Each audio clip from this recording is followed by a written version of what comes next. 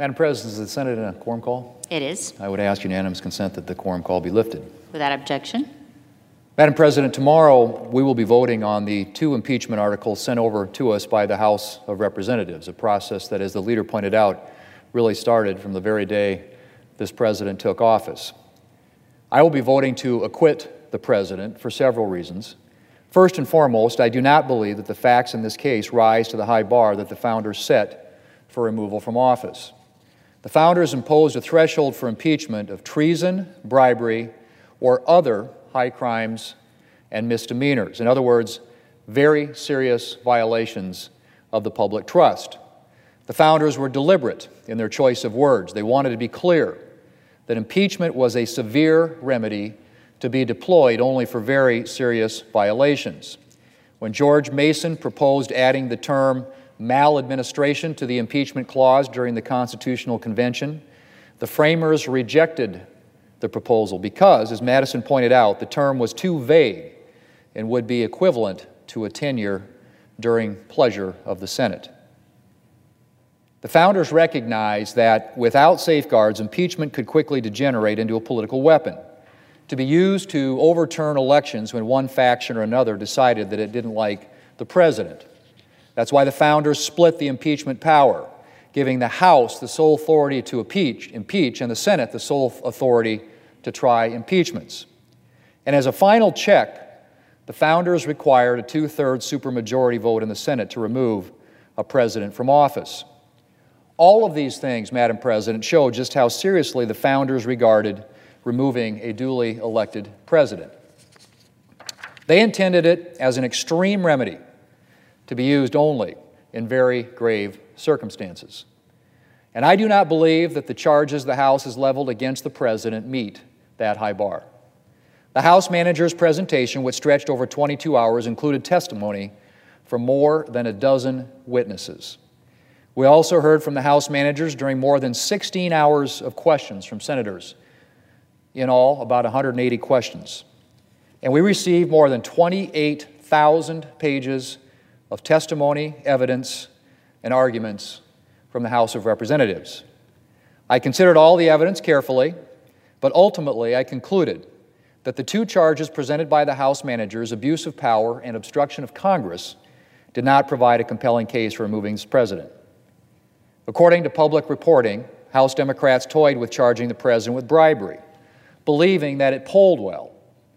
But they didn't have the evidence to prove that charge or indeed to prove any actual crime. While allegations of specific criminal conduct may not be constitutionally required, they anchor impeachment in the law, and their absence is telling.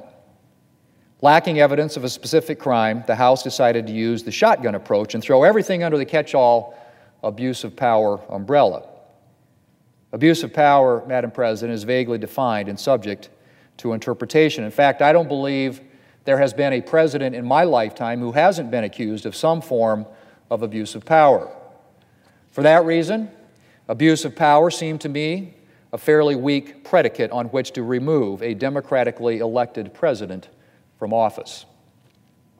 During the Clinton impeachment, I voted against the abuse of power article precisely because I believed it did not offer strong grounds for removing the duly elected president. With respect to the second article, obstruction of Congress, the House took issue with the president's assertion of legal privileges, including those rooted in the constitutional separation of powers. Of course, every president in recent memory has invoked such privileges. For example, when the Obama administration cited executive privilege to deny documents to Congress during the Fast and Furious gun-running investigation. The House could have challenged the president's privilege claims by going through the traditional channel to resolve disputes between the executive and legislative branches, that being, of course, the courts. That's what was done in previous impeachment inquiries, like the Clinton impeachment. But the House skipped that step, Madam President, in hopes that the Senate would bail them out and compel testimony and documents that the House, in its rush to impeachment, was unwilling to procure. Again, this seemed like a very thin basis on which to remove a duly elected president from office. The facts of the case are that aid to Ukraine was released prior to the end of the fiscal year. and no investigation of the scandal-plagued firm Burisma or the Bidens was ever initiated. While we can debate the President's judgment when it comes to his dealings with Ukraine, or even conclude that his actions were inappropriate, the House's vague and overreaching impeachment charges do not meet the high bar set by the founders for removal from office. My second consideration, Madam President, in voting to acquit the President is the deeply partisan nature of the House's impeachment proceedings. The founders' overriding concern about impeachment was that partisan majorities could use impeachment as a political weapon. In Federalist 65, Alexander Hamilton speaks of the danger of impeachment being used by, and I quote, an intemperate or designing majority in the House of Representatives, end quote. By limiting the House's power to impeaching the President and not to removing him from office, the founders hoped that the Senate would act as a check on any attempt by the House to use the power of impeachment for partisan purposes.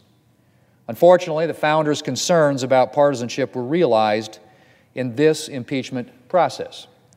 For the first time in modern history, impeachment was initiated and conducted on a purely partisan basis. While the Nixon impeachment proceedings in the House are held up as an example of bipartisanship, even the impeachment of President Clinton was initiated with the support of more than 30 Democrats. By contrast, in this case, House and Democrats drove ahead in a completely partisan exercise. Then they rushed through the impeachment process at breakneck speed, rejecting a thorough investigation because they wanted to impeach the President as fast as possible. And then they expected the Senate to take on the House's investigative responsibility. Madam President, House Democrats paid lip service to the idea that they regretted having to impeach the President. But their actions told a different story. The Speaker of the House, distributed celebratory pins when she signed the articles of impeachment and then went on TV and celebrated the impeachment with a fist bump. Madam President, it doesn't require much work to imagine the damage that can be done to our republic if impeachment becomes a weapon to be used whenever a political party doesn't like a president. Pretty soon, presidents would be serving not at the pleasure of the American people, but at the pleasure of the House and the Senate.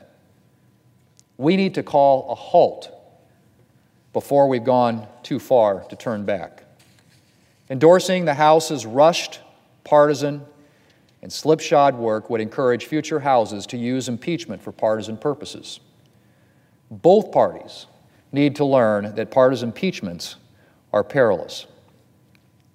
Finally, Madam President, I believe that except in the most extreme circumstances, it should be the American people and not Washington politicians who decide whether or not a president should be removed from office. Presidential primary voting, as we learned yesterday in Iowa, is already underway. We have a presidential election in November where the people of this country can weigh in and make their voices heard.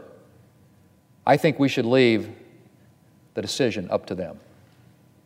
Indeed, given the deep divisions plaguing our country as reflected in the starkly different views about this impeachment, removing the president from office and from the ballots for the upcoming election would almost certainly plunge the country into even greater political turmoil.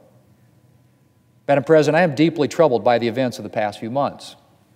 I've always believed that we can differ here in Congress while still respecting and working with those who disagree with us. But Democrats have increasingly sought to demonize anyone who doesn't share their obsession with impeaching this president. One of the House managers in this trial went so far as to suggest that any senator who voted against them was treacherous. And at one point, a senator asked whether the Chief Justice's constitutionally required participation in the trial was contributing to, quote, the loss of legitimacy of the Chief Justice of the Supreme Court and the Constitution, end quote, with the clear suggestion that the only way for the Supreme Court to maintain its legitimacy would be for it to agree with the Democratic Party. We've sunk pretty low when we've come to the point of suggesting that disagreement is unconstitutional. But for all this, Madam President, I remain hopeful. Congress has been through contentious times before, and we've gotten through them. There's no question that this partisan impeachment has been divisive. But I do believe we can move on from this. And I am ready to work with all of my colleagues, both Democrat and Republican, in the coming weeks and months as we get back to the business of the American people. And for the nation that we all love, I pray that that proves possible. Madam President, I yield the floor.